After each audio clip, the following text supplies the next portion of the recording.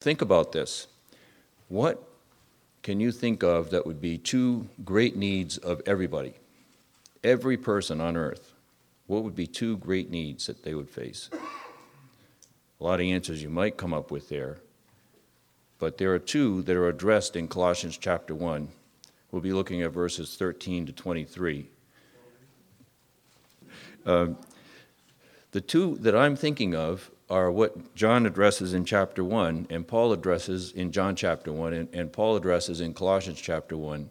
The first of those is to know God, and the second need is to be right with him, as was said already, salvation. To know God and to be right with him. In John chapter 1, it says, "In the beginning was the Word." That is a description of Jesus Christ. And the reason it is because he is the declaration of God. He's the visible expression of God. So he's called the Word. In the beginning was the Word, and the Word was with God, and the Word was God. He was in the beginning with God. All things were made through him, and without him nothing was made that was made. So it's talking about God the Son here. In him was life, and the life was the light of men, and the light shines in the darkness, and the darkness did not comprehend it. Those verses will come into play as we're looking more in Colossians chapter 1. Then it goes on to say something very interesting about the Word. It says in verse 14, "And the Word became flesh and dwelt among us." God the Son, eternally God, took on a second nature, a human nature, just like us. He had flesh and bones, and he could stub his toe. He got tired, hungry, thirsty. He had feelings like we have feelings.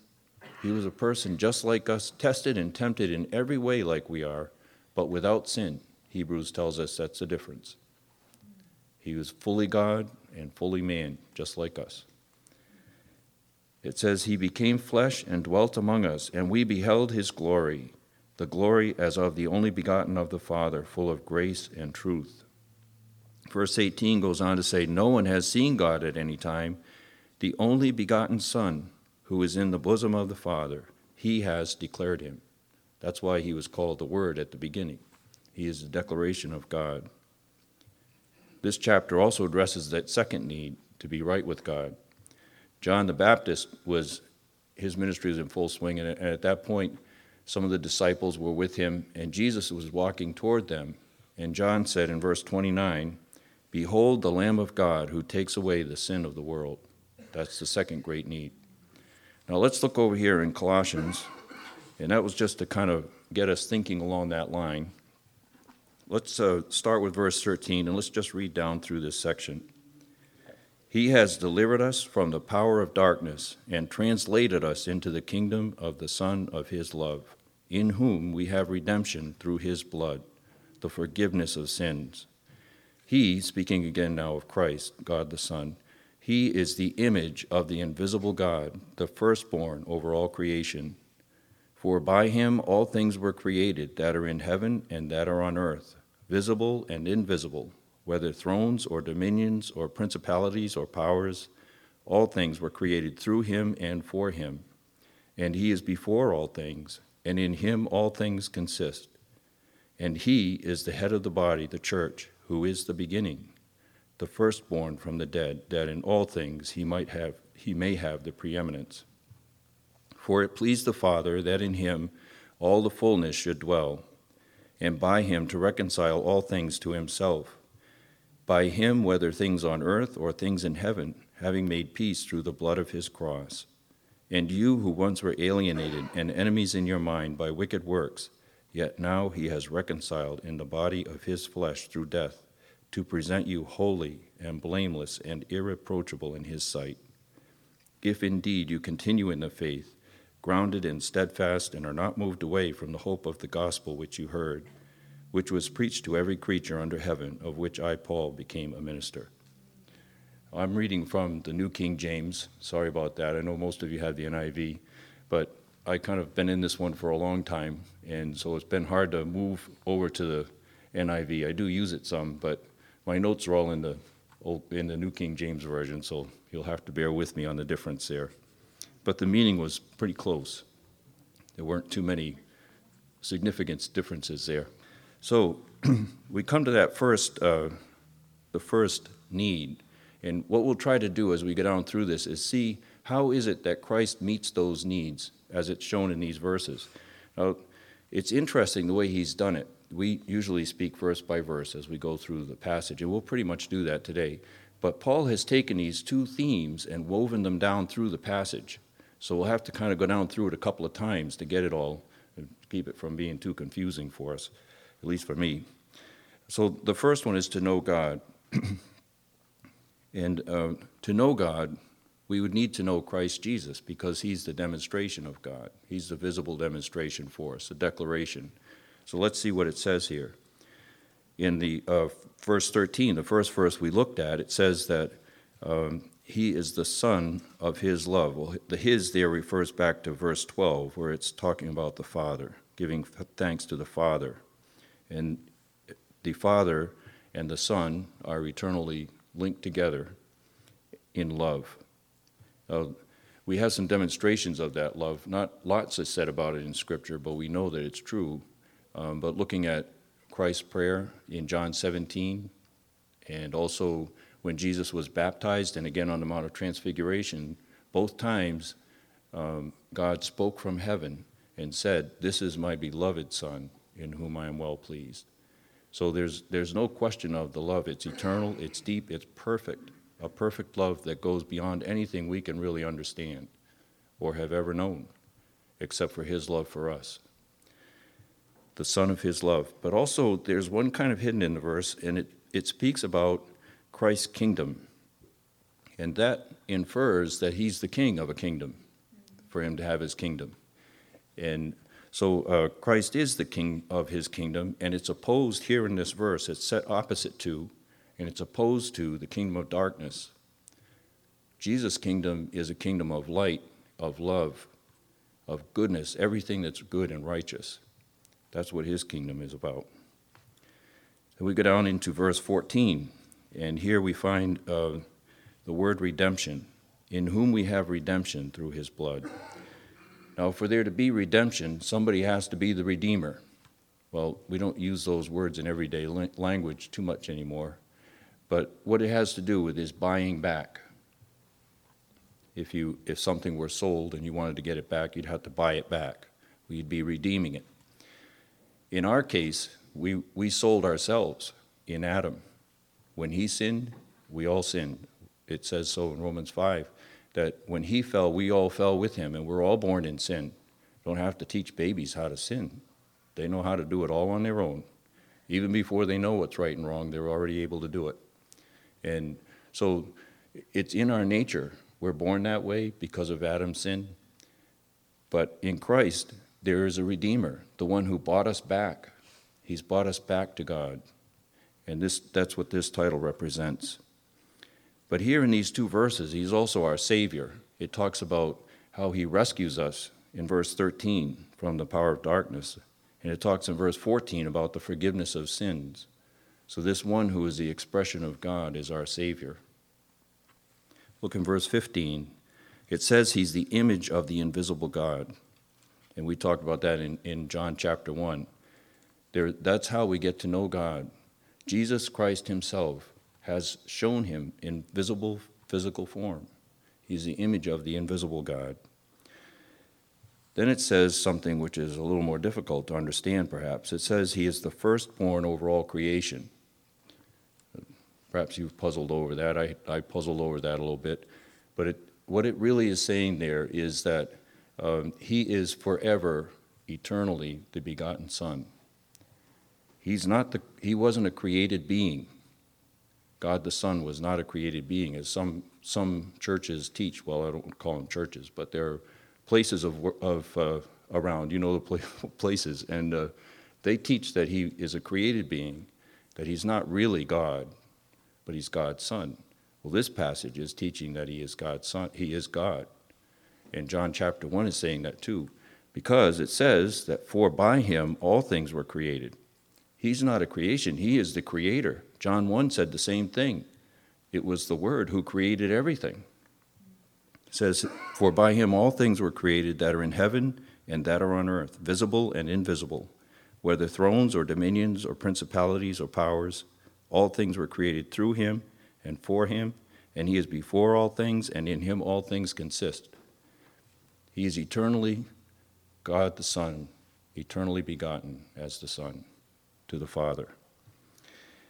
Well, verse 19 also adds that all of the fullness dwells in him, and we'll come back to that verse a little later. In verse 18 it says, he is the head of the body, the church. That's an important thing to know about Christ Jesus. God the Son is the leader, the head of our church. This church right here, all churches, he's the head of that. He has the authority over it. He's the leader, the one we look to.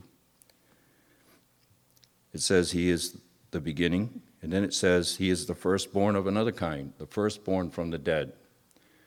This has great significance for us as believers, and we're going to talk about that a little bit later. But just for right now, let's just realize that this is referring to the fact that our Savior is risen. He died on the cross for us to bear our punishment and the penalty of our sin. But he's risen, he's victorious. And that's why in verse 13, he's able to translate us from the kingdom of the power of darkness, because he's already won the victory. He conquered sin and death and the enemy and the grave when he rose on that third day. And that brings a special meaning to us, because in 2 Corinthians 5:17 it says that in Christ we're a new creation. Old things have passed away. All things are become new.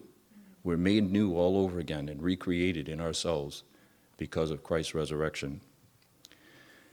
Then the last one here is in verse 18, in that last phrase, that in all things he may have the preeminence. Now, you have probably the word supremacy. That's a word we might use more today. Preeminence we don't hear too much, but they mean about the same thing. That he would have the ultimate authority, the ultimate place, the highest throne. So what are some clues we have here that this is true? Well, first, he has the power to deliver us from the power of darkness in verse 13. Verse 16, it says that he is the creator of every throne and dominion and principality and power. And then over in chapter 2, verse 9 and 10, it says, for in him dwells all the fullness of the Godhead bodily, and you are complete in him, who is the head of all principality and power. So it clearly says that he has that place above all power and authority. And then over in chapter 2, verse 15, speaking of his work on the cross, he says, having disarmed the principalities and powers, he made a public spectacle of them, triumphing over them in it. These verses and this teaching that's here in these verses on the person of Christ and his expression of God to us is really important because of how it ties into the second need that we all have, and that's to be right with God. And there are two aspects of that. Let's talk about the first one, being right with God. As we go into that discussion, I think it's important that we have the right perspective of how things worked at the cross. What happened there? What direction was that aimed at? We talk about it as forgiveness for our sins and our salvation, but is that really the direction that things were primarily aimed at when Christ died on the cross? There are some definite statements about that in this section here. Let's start in verse 14. This one's a little less obvious than the next couple, but I'll go in order here. In verse 14 it says, in whom, speaking of the Son of his love, in whom we have redemption through his blood. Well, now we have to ask the question, if we were redeemed, who were we redeemed to? It's not just that we were redeemed and it's sort of like just nebulous about that. It's very definite. God redeemed us to himself. There's a definite direction there that happened at the cross. It's a redemption to God. Well, it's more clear as we look down in a couple of other verses here. Let's look at verse 20. We'll start at 19. For it pleased the Father that in him all the fullness should dwell, and by him, speaking of the Son, by him to reconcile all things to himself. So the reconciliation is to God. And that's the first thing that happens at the cross. And the reason that we get a little bit off center there is because we don't stop to think about starting with God first. When we think of things, especially spiritual things, but all of our life, we should start with God first. Isn't he supposed to be the center of our life? The most important thing? Isn't Christ supposed to be our Lord? So when we think about salvation, we need to think in God's direction first and then think about ourselves second. Look at the end of that verse, verse 20. It says, whether things on earth or things in heaven, having made peace through the blood of his cross. Well, that isn't so much talking about our internal peace right there. That comes with it. That's an added blessing. But it's speaking of peace with God, being right with God, having things settled with God so that there's peace. And that, again, is in that direction.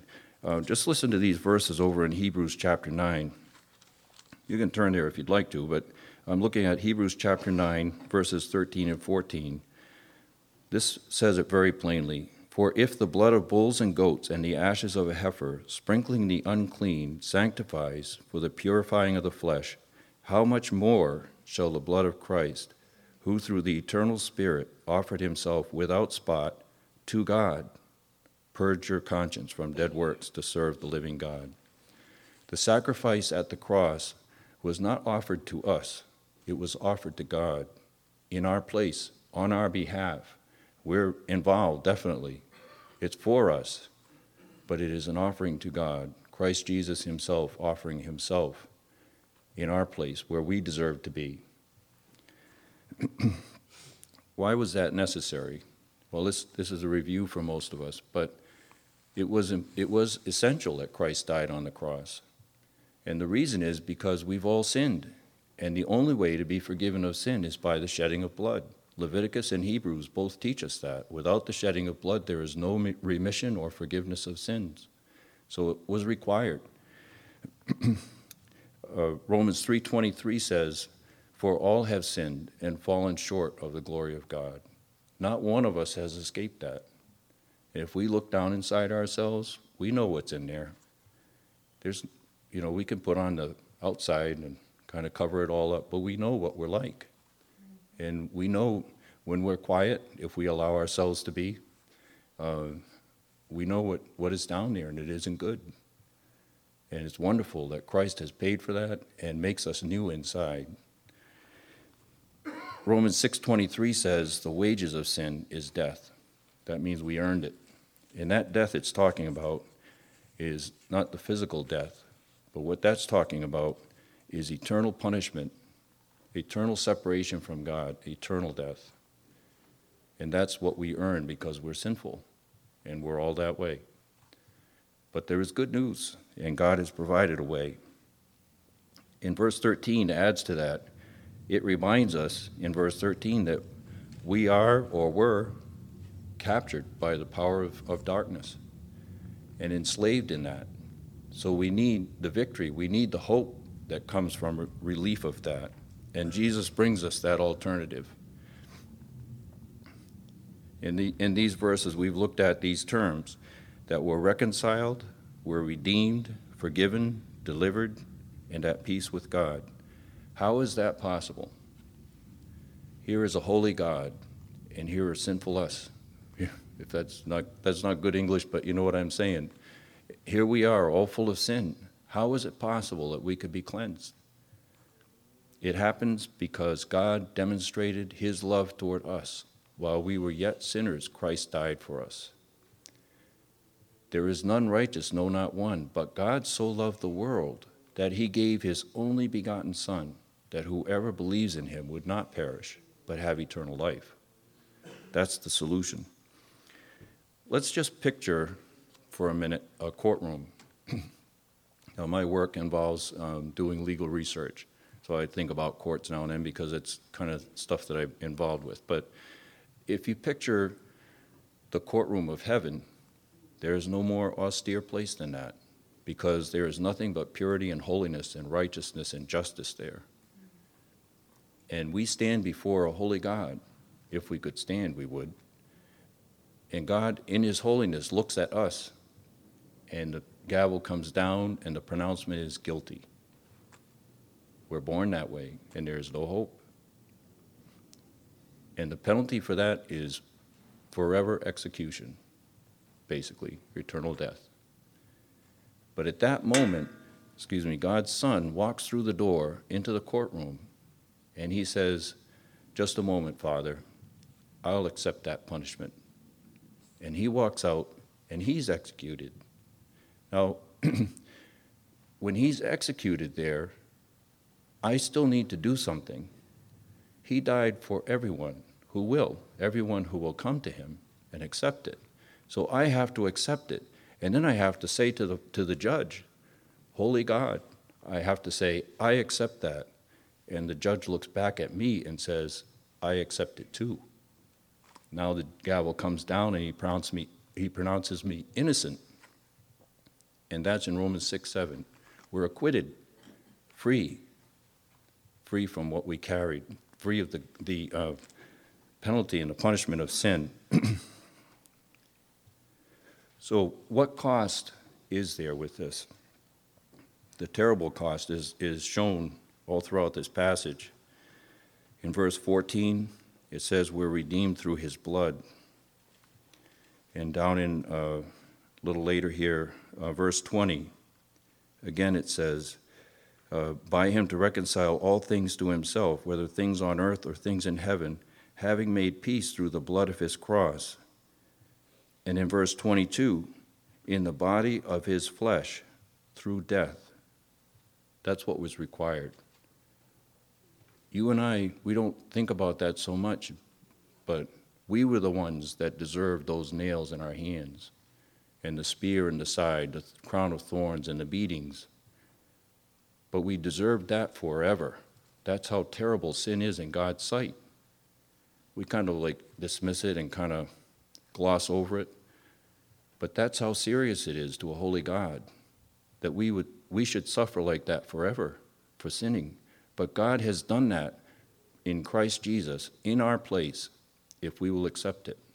And he says, that is acceptable. I do accept it. You're acquitted if we will believe that and accept it for ourselves. The question then is, will we choose to do that? He made him who knew no sin to be sin for us. It says in 2 Corinthians 5:21 that we might become the righteousness of God in him.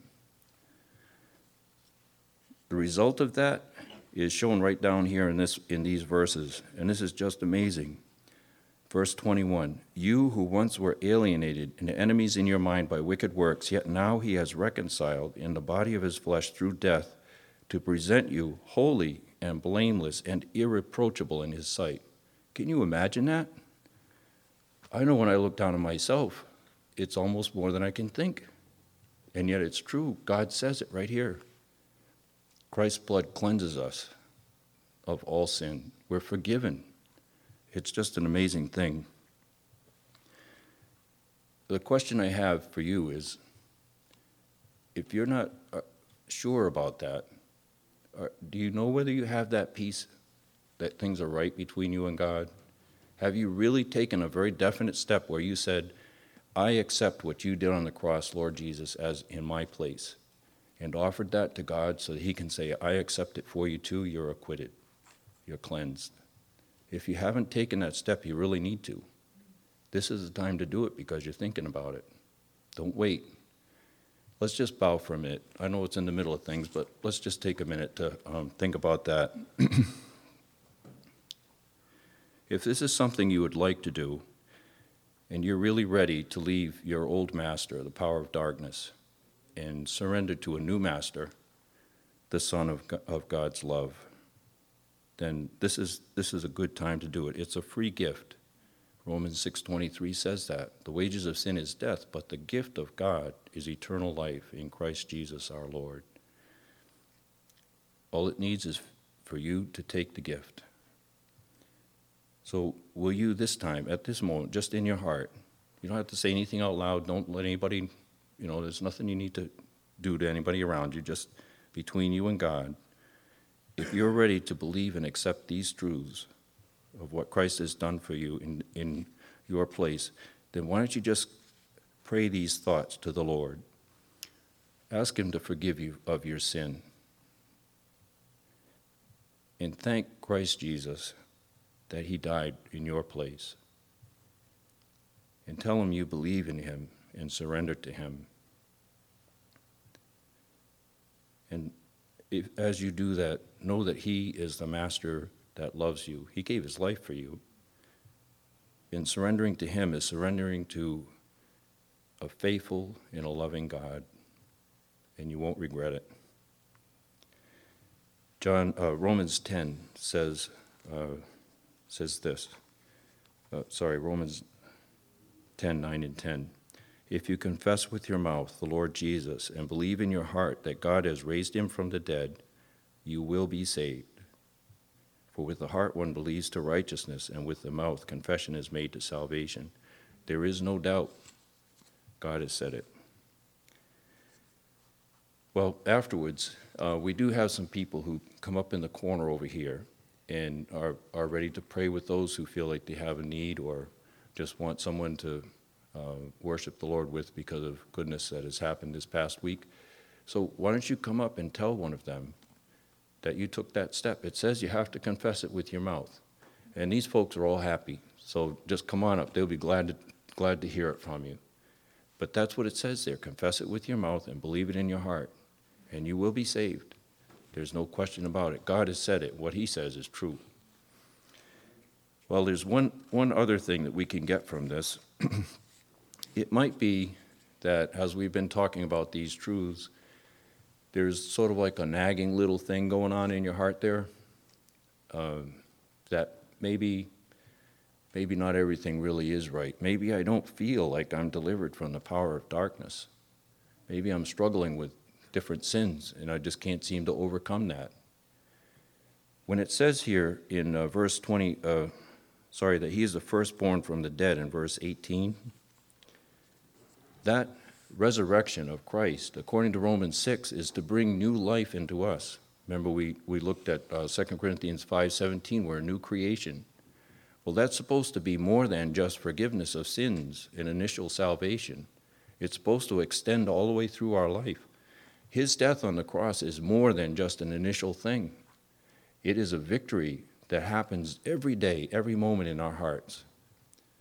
You say, well, I haven't really felt that. And most of us could probably say that. But it's true. There is more, and Christ offers it. Let's look at, excuse me one second, just reminded myself here. Romans 6:14, it says, sin shall not have dominion over you, for you're not under the law, but under grace. Sin shall not have dominion over you. It has no right. It no longer has an authority. If you've prayed that prayer at some time, either just now or sometime in the past, sin has no authority over you. The power of darkness doesn't have a right to us. He wants us to think he does, but he has no right. The right and the authority and the power all belongs with Christ. When he rose up from the dead, he pronounced that. He had won the victory. It was all over. And now we have to work that out in our lives. It seems difficult because we have an obligation to trust God and to obey him. But everything that God requires of us, he's provided the way for us to do it. And we have to know what those provisions are and make use of them. So in just the last couple of minutes here, I just want to talk about a couple of those things. If you're struggling with repeated sin, in particular, like angry outbursts at home, difficult arguments between a husband and wife or parent-child, child-parent, whichever way things go,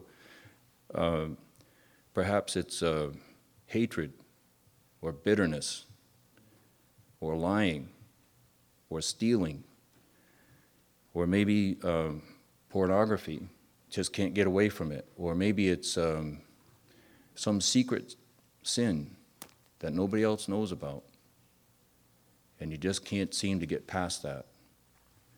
There is hope. The same risen Lord that won that victory is ready to give you victory over that sin too. Let's look at Colossians 1:13. He has delivered us from the power of darkness and translated us into the kingdom of the Son of his love. You say, well, it's not my experience. What is more real and true? What I feel or what God says? What God says is what's true. And this is the reality. We don't experience it because partly we don't know it, or we don't understand it, or we don't choose to make it our practice of our life. But this is the way it is. Sin shall not have dominion over you. Well, what are a couple of things that we can do? The first, sort of the basis of these couple of points is found, it's based on Colossians 2:6. As you therefore received Christ Jesus the Lord, so walk in him. Well, that sounds like a simple verse, but there's a lot in that verse.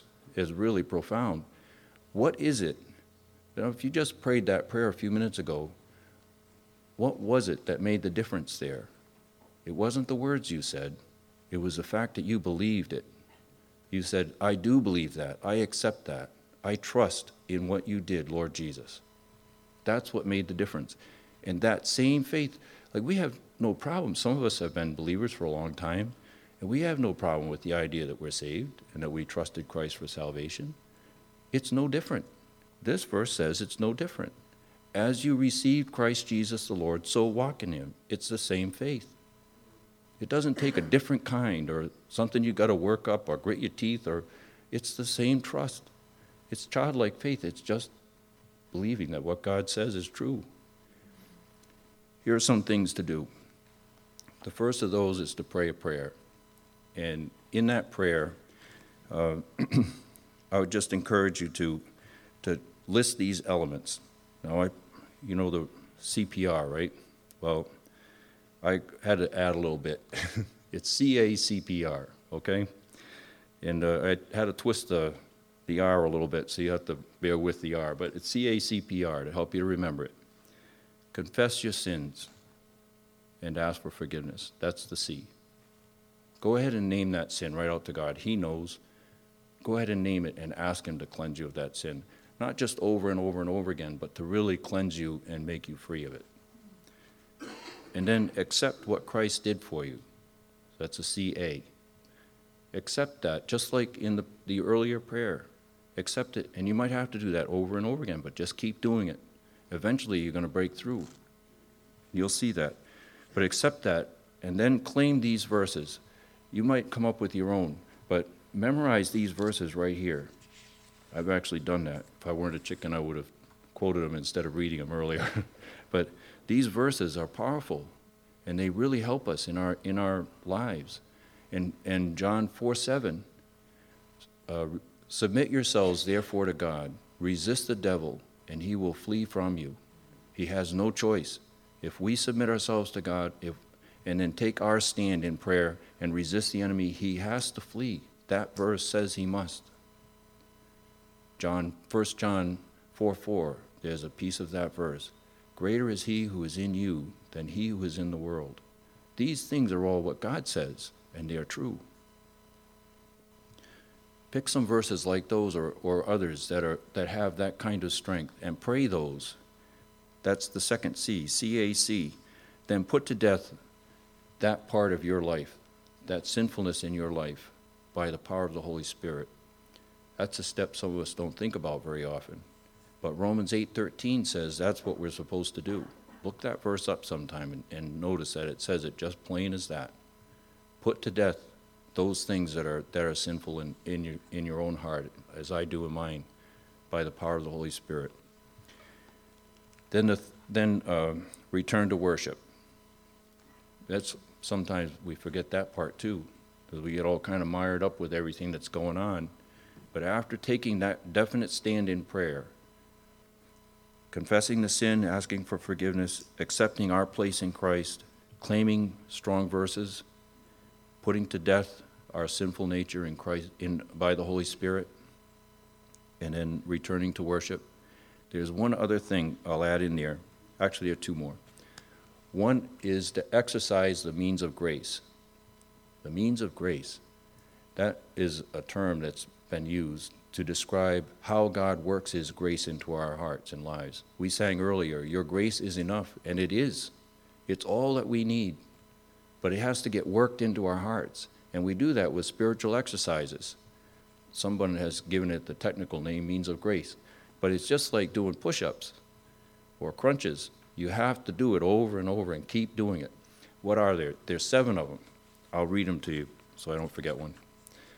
Daily prayer, daily Bible study, faithful church attendance.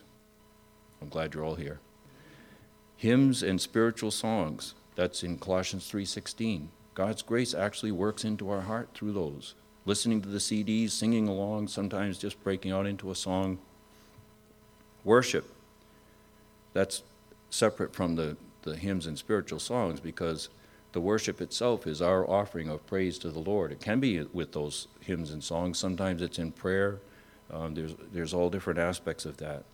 Memorizing Scripture, I can tell you that that is very important.